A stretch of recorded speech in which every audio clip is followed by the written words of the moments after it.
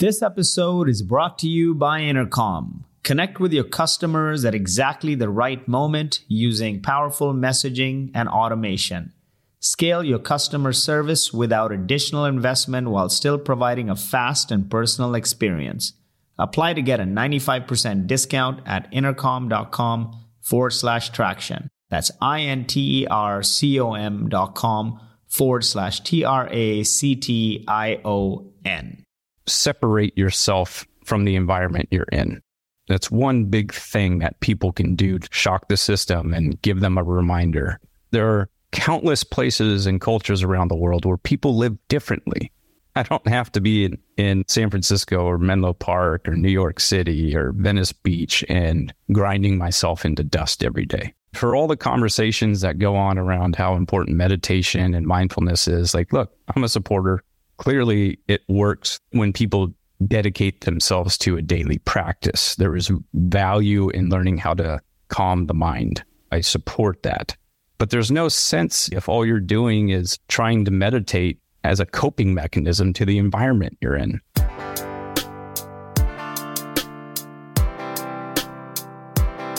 I need some traction.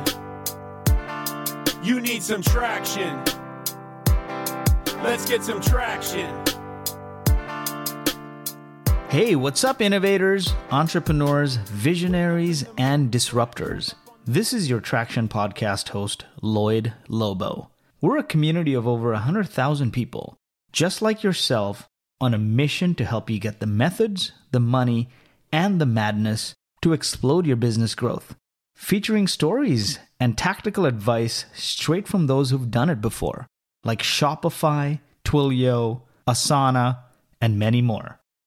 They say success comes at a price, but what about the hidden toll it takes on the minds of those who dare to dream big? Our guest today on the Traction Podcast is Andy Johns, a former tech exec and VC who spent the last 15 years investing in and driving growth for some of the biggest brands, including Facebook, Twitter, Quora, and Wealthfront, where he was also president. As a startup employee, advisor, and investor, Andy was a part of 9 startups, each worth more than $1 billion. And after several years of working through psychological pain stemming from childhood trauma, Andy left it all to become a mental health advocate and writes now at Clues.Life. He's on a mission to help others heal from emotional pain, transform themselves, and discover their life's purpose. So today, we'll dive headfirst into the new reality of mental health and the stigma that has kept it locked away for far too long. Welcome back to Traction, Andy. How you doing? You look great, by the way. I love the backdrop. You look happier and healthier than ever before. Yeah, I'm doing well, man. I'm doing well. I'm in a good place after many, many years of working on myself and turning the page to a new chapter in my life. And where is that? Where are you tuning in from? At the moment, I'm on the big island of Hawaii, where I'll be for a bit. I'm actually here to do some additional healing work as part of my ongoing journey. And then after this, I will probably make my way either somewhere to Central or South America or Southeast Asia. You look like you're in celebration mode, man. It's a good energy that it gives off. You've had what many would call a unicorn career. You've worked for some of the most successful companies in Silicon Valley. But what specific incident made you say enough is enough, leave Silicon Valley and embark on this lifelong mission? You know, there are a couple times where I basically did a faceplant, what the world of addiction recovery would refer to as hitting rock bottom. One of those events was in my late 20s. I was actually working at Twitter at the time, was definitely on sort of an upslope in my career. Things were going well professionally, yet I had a sudden and intense onset of panic attacks, near constant panic, depression, and sudden thoughts around death and dying and suicidality, which shook me, scared the hell out of me, frankly, because it came out of nowhere. And that's when I first sought therapy. I was in so much psychological distress that it was often the case that I would be at work and I could feel that I was about ready to have a breakdown of sorts. And so I would just quietly grab my laptop, leave the office so that I could get away from everyone. And oftentimes it was just sit somewhere or get back on the train to head home. And I would just cry somewhat uncontrollably. That's what initiated this process, which I've been sort of in and out of for the better part of the last 10 years. That is really hard, leaving this amazing career. I think one day something hits you and you just pick up and leave. I mean, with me, it was one fine day, decided to just pick up and leave and move to Dubai, and it changed my perspective on life. Like just ejecting out of that environment and surrounding myself with new people, new experiences, positive energy, just changed my life. But it's hard to do. How long did you deliberate that I'm going to just pick up and leave? Oh, man, I waffled on it for 8-9 years. It's indicative of how stuck we can be and how we can sort of be moving in a particular direction in life and have so much momentum in that direction that we fail to see just how sick and imbalanced we have become. And it's understandable in the sense that so much of that conditioning around moving in a particular direction in life begins really early in life. Like for me, I've come to understand how the early traumatic circumstances surrounding the death of my mom when I was 10, that's what planted the seeds for the sort of existential crisis and emotional breakdown I had beginning in my late 20s. And that was just old pain and trauma that hadn't been processed, that my mind had just pushed down and put many layers of cement over it. And in order to cover that pain up even more, I turned towards achievement and success as my drug of choice. From the age of 10 to 35, 36, 37, that was my drug of choice. That was the thing that I had so much momentum on. And so to use poker terminology, you feel pot committed in the deepest sense, like you put all your chips into this direction. And that could mean that in order to move away from the current way in which you're living, you may need to fundamentally remove yourself from all of the external aspects of life that define your identity, where you live, your professional circle, your friendships, the career, like all those things I changed in pursuit of living a healthier, more balanced and fulfilling life and breaking free from this direction in life I'd been moving in as propelled forward by the pain of really young version of myself that was still untreated and lived within me. So it's difficult to make these changes because in many ways it means the fundamental eradication of the old sense of self and all the external artifacts of one's life that was built on that old identity. So it's understandable that it's hard to make those changes because it's such a deep-rooted part of who we are. And, you know, I was fortunate. I mean, 2021 was probably the worst year of my life. You come into a bit of money, but you realize it has no meaning if you're dealing with all these suppressed issues. And over time, compound interest on that is huge if you haven't dealt with it. And a lot of people I talk to and people around me, they don't even know how to deal with it. And when you ask questions a few down, you realize there's some deeper suppressed issue that's causing them this pain, but they don't even know it's that. So how do you even internalize that there's something deeper out there? Because people deal with burnout and stress and depression, and they kick the can further down the road by taking medication or drugs or drinking. Well, how do you even start to internalize that, hey, there's something deeper here and it might not be work? I think about this a lot, and I do believe that this is part of this perpetual pendulum of life, of the swinging from the dark to the light. And that in most cases, not all, the breaking free from the prison we construct in our minds happens when we make a really big swing into the dark. And I believe that that's part of the fundamental nature of reality and how things work. That's not to say that not everyone needs to experience great suffering before they can experience some form of deep awakening. What I would say is that, you know, as a culture, I'm speaking about culture in the West, in America in particular. When I think back, it's like I wasn't taught anything about the nature of the human mind. I wasn't taught anything about how it works, how important it is to have not only an understanding, but the ability to control one's mind and to control the things that influence it. I think one of the ways of bypassing this eternal pendulum of dark to light is at an early age to develop an understanding of how life tends to work and how the mind can fall victim to great suffering if it's left unchecked and it's not understood. There are cultures around the world where teaching about the power of the mind and how it can work for you and against you, it's a part of the system of education or the system of cultural knowledge that's established earlier in life for some folks within that culture. And you tend to see that there's less of this strong swing from a full faceplant into that being the propellant to awakening. So I think there's some solution that exists at the level of culture. I would like to see more of that within the American culture. Yet at the same time, I understand that we're sort of like this early adolescent in terms of the age and the maturity of our country.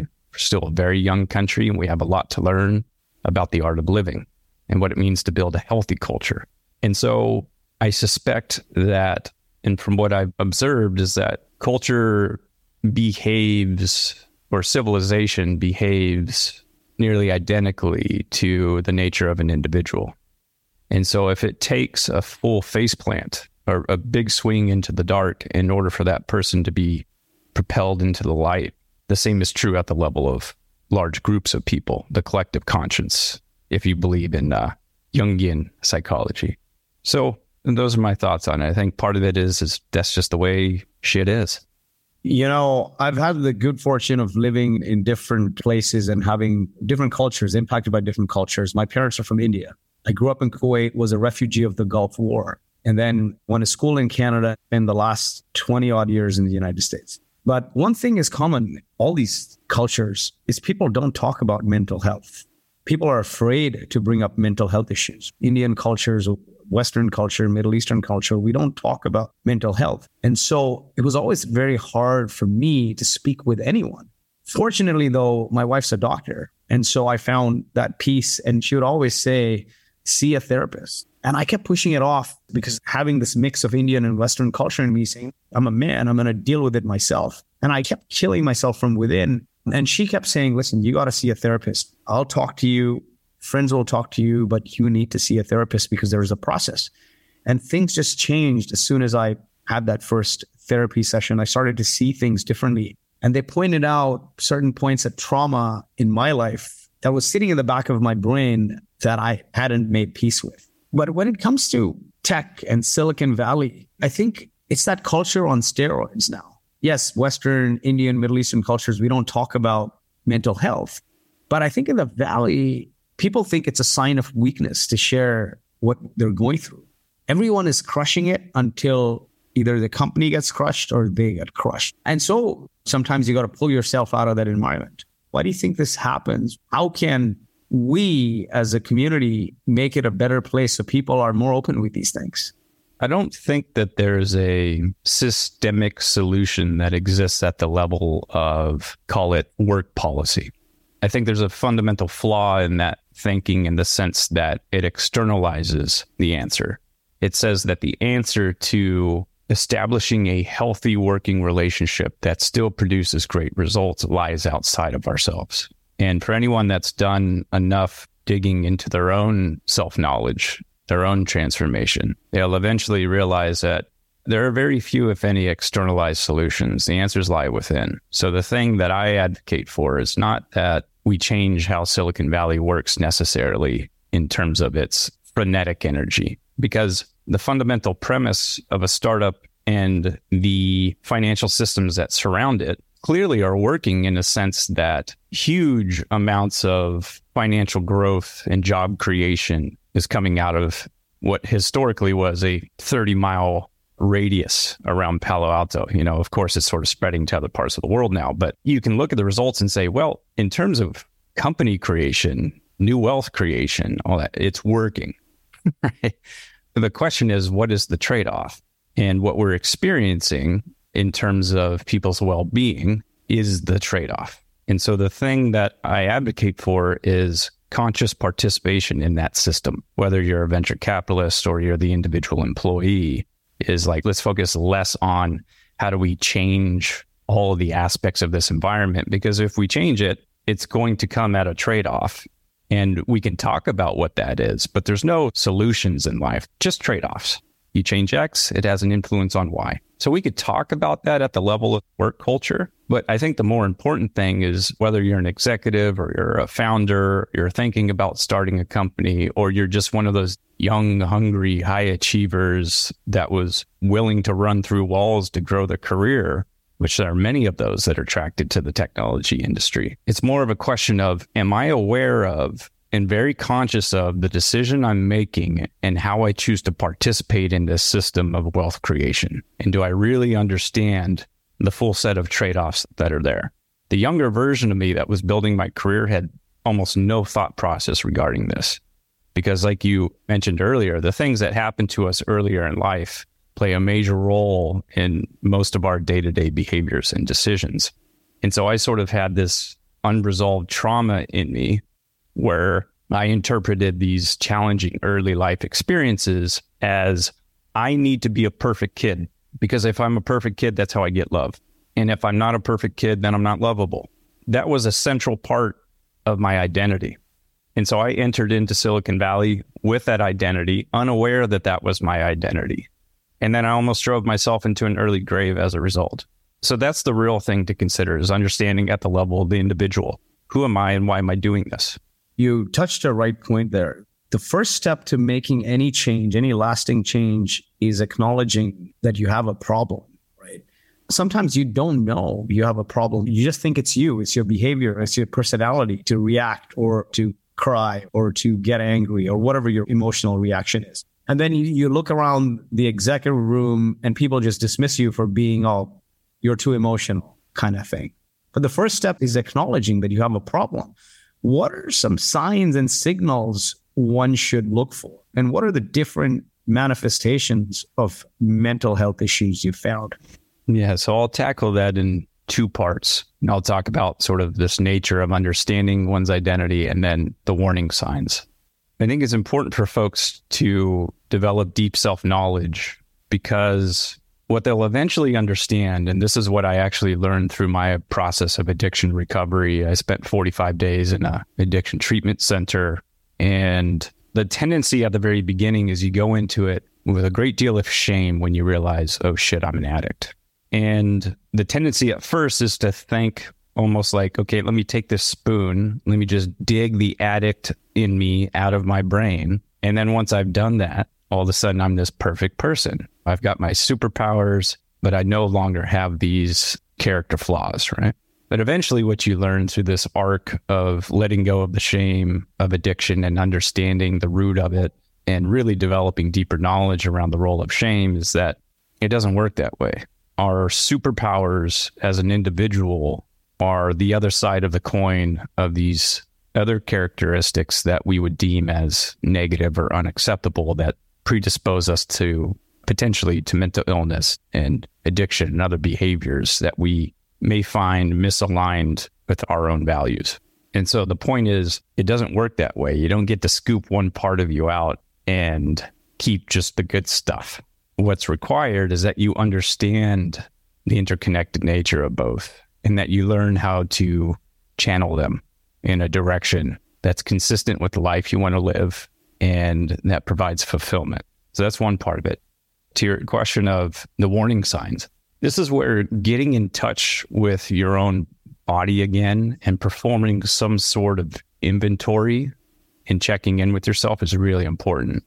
It's hard to do because if you think about our work in the tech industry, it's largely an intellectual pursuit.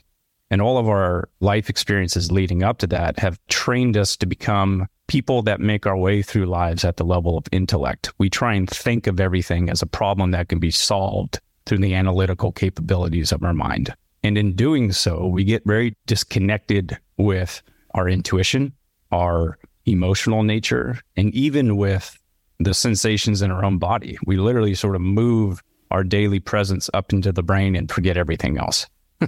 Right? And it's important to sort of first realize, like, wait, not everything should be solved as an intellectual problem. That's not how life works. When I think about the future and what I want my life to be like, why isn't that determined based on how I feel? What sort of lifestyle do I want? I can read Gary Vaynerchuk and listen to him about crushing it and killing it all day and think that, okay, he's figured it out. So if I just read enough of Gary Vee's stuff and I write down a list that describes my future, well, then that's the solution. But what happens if that advice and that list is completely disconnected from what you actually feel like doing? Do I feel like running an organization of 100 employees where there's going to be all kinds of bitching and moaning as there typically is at startups, and I'm going to have to deal with that all day? I didn't think about that before I became president and was on deck to become CEO of a company. I just did it because that was the next rung on the ladder. And I appreciated that the leaders around me thought that I was capable of running $1 billion company. But that was an intellectual decision and process on my part. But then when I was in the job, guess what? I fucking hated it. I didn't feel like doing most of the daily job functions every day. Nonetheless, I did it. So now that I'm separated from all that, most of the time when I do my writing and do my mental health advocacy, the way I moved into that line of work to begin with was, what do I just simply feel like doing? And we all know what that feeling is inside. We definitely know what the feeling of resistance is. Every time you open up your laptop each day and you just know you're going to have 100 emails that you don't want to fucking answer. We know what that feeling of not wanting to do something is. So now the question is, can you get back in touch with the feeling of what you want to do? I mean, there are more straightforward red flags to look for that are basic biological functions that are indicative of the state of your nervous system. Do you sleep well? Are you putting on unnecessary body weight, especially around torso fat? And these things are indicative of like declining health. Do you have these huge bags under your eyes? Are you grinding your teeth and clenching at night? Do you have tension all throughout your body? What are the quality of your relationships? Are you seeing your family? Are you going outside? It's about getting in touch with that stuff. If your body is screaming at you like, hey, I need a break, something's not right, you have to be able to identify that in yourself. And if you can, then you can intervene on your own behalf before you trip and fall and do a face plant. Unfortunately, for some, there's no other option than you have to trip and fall and do a face plant. And hopefully it's not too serious where you have the opportunity to pick yourself up and put yourself on the right path. But so many, they don't, right? This is the one thing that needs to have advocacy around. You need to break the stigma so people can recognize these signals and be proactive on them. From what you've seen, I mean, managing hundreds of employees, running unicorns, what are some of the biggest mental health challenges that people in the tech industry faces? And how can companies and leaders better support their employees in this regard? Yeah, I think the common challenges for tech employees at two dimensions. The first dimension would be the more outward facing or more obvious dimension. We subject ourselves to a constant state of low level stress. Sometimes that low level stress hits these temporary spikes of extremely high level stress. For example, with the most recent incidences with major banks and how that impacted startup operations. And so we slowly expose ourselves every single day to that low level of stress. And then we become the frog that's boiling in the pot without realizing that the temperature is slowly rising until all of a sudden face plant. And then we're kind of surprised by the face plant, even though we shouldn't be. In its own way, it's kind of the equivalent of like, say you got a 6-year-old child and you put them into a stressful household because the parents are fighting all the time, or one of the parents is very volatile. We are a tuning fork to our environment. The entire body is one sense organ to everything that's happening around it. And that child will develop a highly anxious nervous system if you expose them to that daily level of stress. It doesn't have to be these big spiky blow-ups. It can just be an elevated amount every single day. Or it's the equivalent of some of our veterans where they do deployments to war fronts. And then they may not have been shot at directly. They may not have directly seen somebody hit by driving in a Humvee, driving in a vehicle and then hit a road mine. But they may be in an environment where they're hearing the gunfire and the shelling that's happening around them.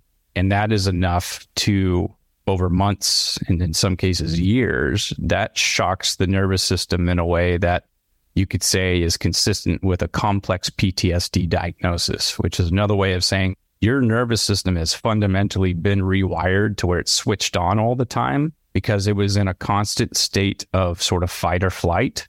And you might not have perceived that, but that's exactly what just happened. But because it's not attached to one singular event, that's why it's considered complex, because it's like there was a lot going on there. There's a version of that in the technology industry. It's sort of referred to it as work hours and mind hours. The work hours are the hours you're in the office or sitting at the laptop. But even when you close it, you're working in your mind because you know more of the emails and all the other bullshit is still piling up. And like we slowly boil ourselves alive in that environment. So that, I think, from what I've observed and experienced, that's the major sort of outward facing or external form of it. The other major source of crises, it's kind of what you and I have experienced, is that prior life circumstances, which were very emotionally difficult, left its fingerprints on our mind and our nervous system. I think of the brain as basically just an autobiographical engine. What happens to it, it stores in memory. And then when you move forward through life, it is your mind telling the story of everything that's happened to you previously and projecting that through your thoughts, feelings, and behaviors and all your day-to-day activities. And so I think there's this like very misunderstood but hugely influential level of autobiographical trauma that undergirds a lot of the very irrational drives to succeed and perform, where the way I frame it is like, for a pound of performance, there might be a pound of pain, right? Where we have these people who are achieving and pushing themselves to these next levels. But the question is, why? What is behind that? I wasn't born to be Andy, the VP of growth, the growth guy. I was conditioned to become that. I sought out the opportunity to do it as I experienced it throughout my career. But like the thing underlying this incessant drive to just do more, like I was dead set on becoming a part of $10 billion companies. It's like, why 10? The fuck is the point of that? Just this arbitrary thing. I can tell you why now. The why came from when I was a little kid. I was hurt in certain ways by my mom in particular. And then I was conditioned by the culture of excellence and achievement.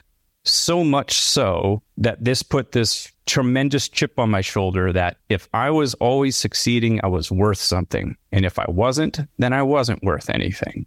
I think that's underlying an awful lot of people, not just in Silicon Valley, but in finance and education and government and politics. And look at Trump. And look, I'm not making any political statements here, but like, you know what he is? He's a wounded child. You grow up with the father that he had, and you become what that is. Look at Tiger Woods. Same thing. His superpowers were also offset on the other side by these, quote, character flaws. He was conditioned into becoming exactly what he was. Is that his fault? When you were conditioned in that way when you were a kid before you even had the fucking choice? No, that's how the world works. We're in adult bodies walking around autobiographically telling the stories of our childhoods to each other, taking that out on each other without even being aware of it. That is the nature of reality. And so to this question of red flags in Silicon Valley, what I guess for the person that's listening to this, I'll go back to it. You have to understand who you are and how the mind works. And if you do, you still may make the choice and say, yeah, I love building technology. That's when I'm in a flow state. I love this act of creation, and I'm going to go do it, and I'm going to create this company. And maybe I have the self-awareness to know that by year 3 or whatever, once it gets to 50 or 100 employees, I become the chief technology officer, but I'm not the leader of the company in a sense. I'm just the guy or the gal who really likes building tech. Okay, that's okay. Just do it from a place of deep self-awareness before you walk yourself into a corner. Definitely. This is great advice here. Now, a lot of this then gets thrown out as saying employees are burnt out, external factors. The word burnout now in the last 2 years especially has been thrown around like a bag of chips here. They say it's a common issue for many people working in the tech industry. But what you've outlined here is there's a deeper place where that burnout is coming from. It's compound interest on years of running and dealing with chaos and not internalizing and dealing with some trauma that you're faced with over the years. But now, what are some strategies you've used or coached people through to prevent this burnout and maintain a healthy work-life balance? I think one of the most important things, and this is where there's a deep benefit that comes with this new opportunity for external work, which is to separate yourself from the environment you're in. That's one big thing that people can do to shock the system and give them a reminder. There are countless places and cultures around the world where people live differently. I don't have to be in San Francisco or Menlo Park or New York City or Venice Beach and grinding myself into dust every day. That's one of the things I say to folks is like, change your environment. And for all the conversations that go on around how important meditation and mindfulness is, like, look, I'm a supporter. Clearly, it works when people dedicate themselves to a daily practice. There is value in learning how to calm the mind. I support that. But there's no sense in trying to develop that capability if all you're doing is trying to meditate as a coping mechanism to the environment you're in. It's all just, let me do something to control the symptom, but let me not do anything to address the root cause. So what I advocate for is root cause level understanding and root cause level changes. And one of those would be change your environment. That could be in the form of, I just got laid off, but hey, I got a little bit of savings. Let me move to another part of the country or the world where it's very cheap, but where people live differently. Like I mentioned, that's one of the reasons I'm going to be heading to different parts of Central, South America, Southeast Asia, is like it has the elements of healthy living and more communal connection and a different way of thinking about the importance of work that I'm seeking at this point in my life. And so I want to be in that environment that's conducive to balance and healthy living. And it comes with the benefit of the US dollar going much, much further there. So sure, I'm making a temporary stop here in the Big Island, but I can't afford it. And so after I do some of the therapeutic work here I'm getting the fuck out of here. I'm going to go somewhere else that has this beautiful nature, but comes at 1/10 the price, right? That's one of the things that they can do. This root cause level stuff is, even if you're not at a point of crisis, but you're feeling stuck, a bit confused, the mind's running, or you're aware that there's this thing inside of you that feels of existential nature, that's sort of probing and suggesting like, something's not quite right. Listen to that voice and go get a coach or go to a therapist and try to unpack that voice a little bit, understand what it's asking you to do and where it's coming from. Those are two of the biggest things. The third is the ABCs of lifestyle changes, is be very specific and conscious around what you eat. Get up early, go outside, get some sunshine, and then get some exercise in. It doesn't have to be intense. Walking 30 minutes here and there, a little swim, whatever exercise you enjoy. Pickleball, doesn't matter. If you like it, dance. It doesn't matter if you're a 50-year-old dude that's got no rhythm. If you feel like dancing, go dance, right? So like make those three changes.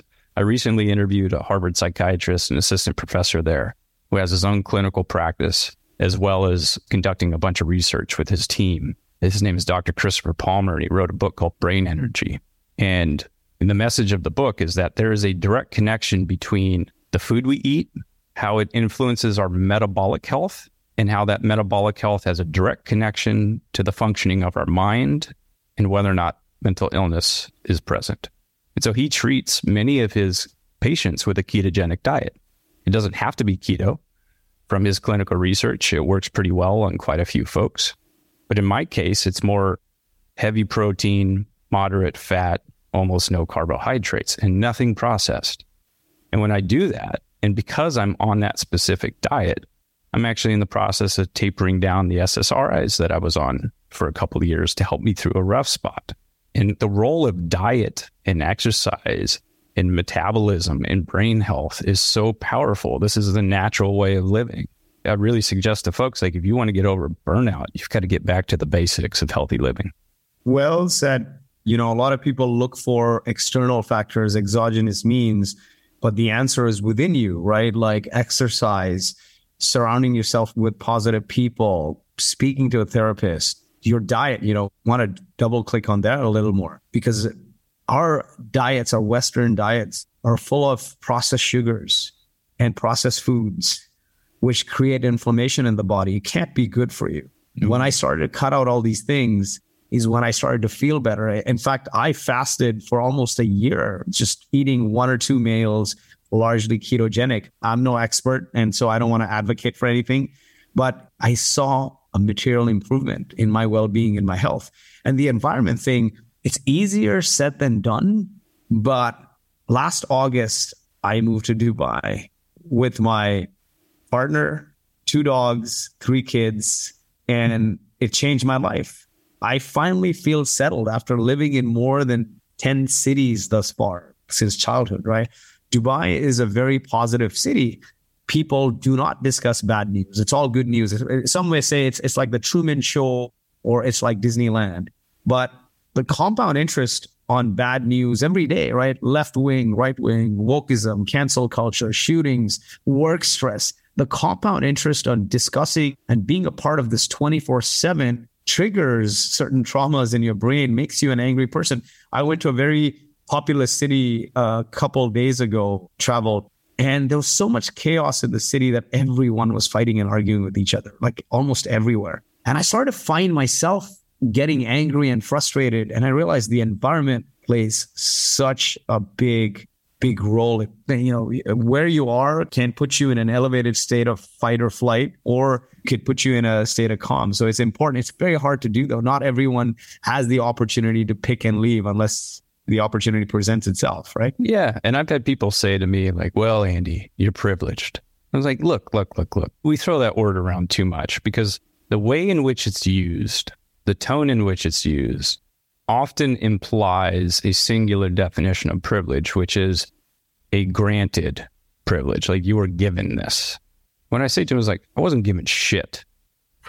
I came from a poor, blue collar, low middle class, and it wasn't even middle class for quite a bit of it for me, farming family where my mom died from mental illness. She was bipolar and schizophrenic and in and out of psychiatric institutes and rehab centers. It was a broken home. My parents got divorced. I witnessed the aftermath of one of her suicide attempts. I saw her in an open casket when I was 10. That was fucking brutal. That was not easy. We were a top ramen family for a while, right? Because we also went bankrupt during that whole process. I applied myself. I was a straight A kid. I got a good career. I worked hard and I made intelligent decisions with my money. There are 2 forms of privilege. You can be given stuff, you can earn it. And so when I chat with folks and they say, well, I want to make these changes, but I don't know if I can. Of course you can. If you really want it, if you want to do this for yourself, if you're serious about it before you faceplant, and then you get serious after the faceplant, you'll find a way, especially if you work in tech. You can get a job, you can make some money, you can save enough, and then you can leave. Choose the game in life that you're trying to play. Define the rules of success. Play that game, win the game, then leave it. You can do that. And so for anyone else that's listening to this, if you get a similar message, it's like, oh, that must be nice. Oh, what a privilege. Those people are not your friends. And they're not being honest with themselves and you. Ignore them. And if you want to change, do what is necessary to make that change happen. Now more than ever before, people with the internet, with so many tools, with so many opportunities around, you finally can design the life you want to live and build your work around it. So people are telling you you're privileged. I get that too. I mean, oh, you exited your company. You came into money. It's easier said for you than ever. But I had a very supportive wife who left her career as a Stanford physician to come with me here because she recognized what is important is the mental health and the longevity of the family. And I think it's very important to look from within and see what you can do. If you all of a sudden lose your job and you have no means to live in that boiler room environment, then you're going to find something new. And that usually comes from a faceplant. Why wait for that? Because it's not pleasant. It certainly isn't pleasant. I got overweight. I looked 20 years older. I found myself crying in the bathroom many times. I used to drink and smoke heavily as a coping mechanism. And I regret not taking care of it a lot sooner. The harsh truth is not everyone survives the faceplant. Exactly. If you can avoid it, don't go there. It wakes a lot of people up. But then some people that faceplant are no longer with us. That's why it was very important, especially for people like you and I, to come out and be vulnerable and discuss this, because it is okay to not be okay, but a lot of people don't talk about it. That's why I think of it less and less about vulnerability as time goes on, and think more and more of it as just truth. Truth is the essential ingredient for change and the elimination of suffering. And the truth is that suffering is a universal constant. Everyone will suffer in some way throughout their life. I think of it as like a blanket that lays across all of humanity. It's not evenly distributed from one population to the next, but it's also not evenly distributed over time. An individual can suffer in one decade and not suffer in the next. A group of people can suffer in one century and not suffer in the next. This is also part of the nature of reality. Suffering is universal, and you don't have to expose yourself to too much unnecessary suffering. There's the necessary suffering we'll all experience. People will die, we'll get sick and injured, we'll get old, everything will ache, it'll hurt. Some of us will get serious illnesses. That is part of life. But so much of the suffering we go through day to day is self-imposed and is unnecessary because we don't want to confront what is true. Am I unhappy despite making six figures? Am I doing this job because I'm just trying to prove to these other fuckers that I can do it when they didn't think I could? Am I building this company because I think I'm changing the world? As if the world isn't constantly changing already. Right? Like, confront these truths. Have the courage to do so, beginning with yourself. Confront the truth of who you are and why you are that way, and the truth of how you actually want to live. And then confront the external truths. Like you said, like, we're bombarded by these messages and negativity and violence. Then of course the population of people in America is going to get angry and anxious and have these more erratic outbursts. And we should be fucking pissed off at the so-called leaders who are pumping this crap out to us every day, because they are conditioning your mind in ways that you're not in control of. But you can choose to exit that, and you can choose to remove that artificially created unnecessary suffering. That is up to you. And yes, it can be hard, but it is doable. Certainly is. I can't say that enough. It's up to you to curate the environment that puts you in the best frame of mind. Your well-being depends on it. Nobody's going to do it for you. Do not try to build society's definition of success. This is the problem, right? We first start to please our parents, then our teachers, then the leaders in the company, then our venture capitalists. We're always on this treadmill of building someone else's definition of success. And the compound interest on that over time, we forget ourselves and then we faceplant. So don't wait for that to happen. If you could go back in time and do things differently, what would you do? Nothing. I wouldn't change a thing. I've come to realize, and for me, I've accepted the role of a higher power in my life. I was this hyper-rational person. I believe that everything is fundamentally measurable and that there's a rational explanation for everything. You know, I was this self-proclaimed atheist, and I've turned a corner on that. And I did through my own process of healing and a couple special moments I had where I connected with something that there was no rational explanation for, but that in some of my darkest moments, it played an important part of helping pick me up off the ground and move forward. And I just generally refer to it as the universe. It doesn't have a institutional religious prescription to it. But at this point, I just see far too much complexity and far too much beauty when you truly explore, like, what kind of experience are we living in?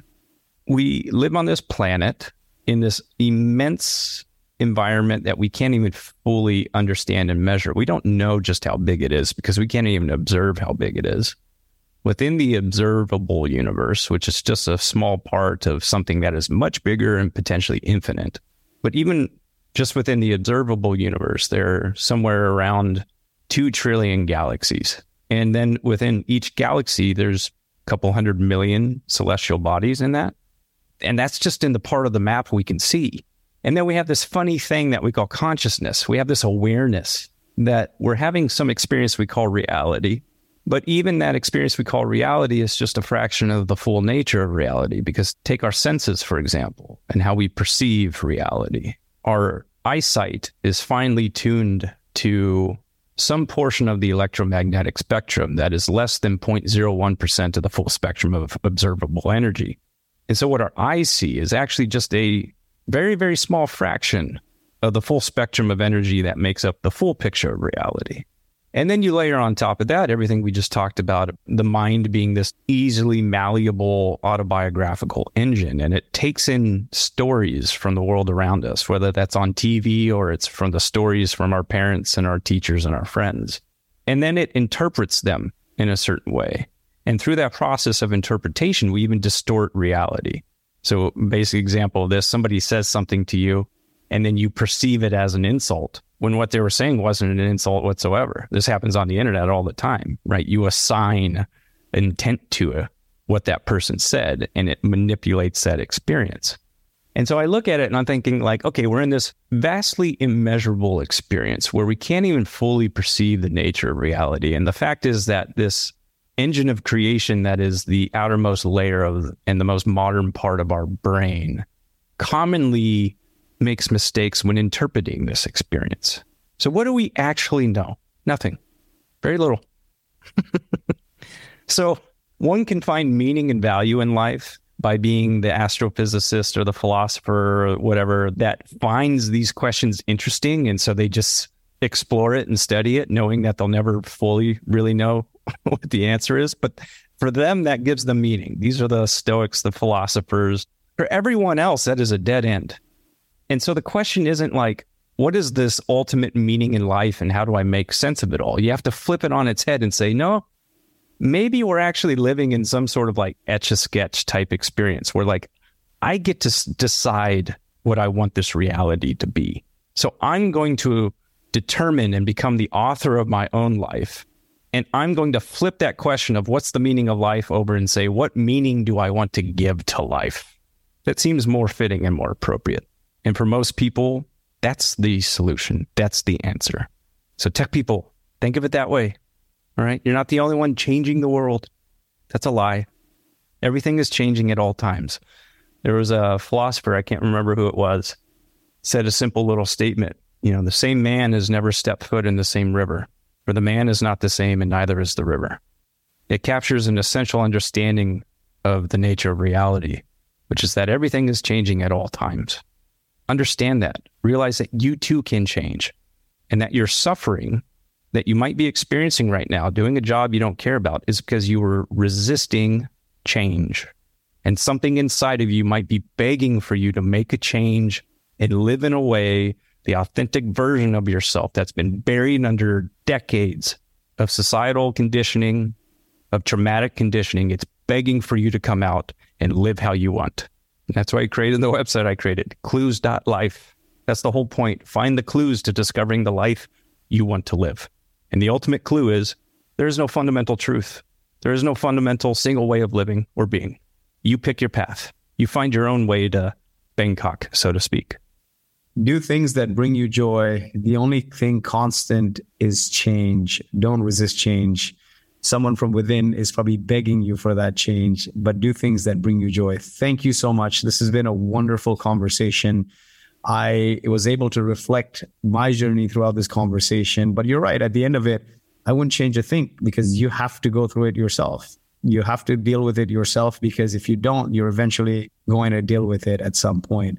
Yeah. Hope this serves as a great learning for others in this boat of burnout and constant treadmill, hamster wheel kind of thing, and they can take a learning from this or two and not have to eventually face plant. Thank you so much, Andy. Wishing you a fun time and the Big Island there, and hope to see you sometime in person. Maybe you find your way to Dubai and let me host you. I'd love to do that. And thank you for giving me an opportunity to spread my message. Folks, check out Clues, CLUES.life, and follow Andy's advice and advocacy on mental health. Thank you so much, my friend. Love and peace. Thank you. I need some traction. Thank you for listening, and we hope you enjoyed this week's episode of the Traction Podcast. If you enjoyed the show, please leave us a 5-star review. And you can find more information and all the resources mentioned in today's episode at boast.ai. That's BOAST.ai/blog.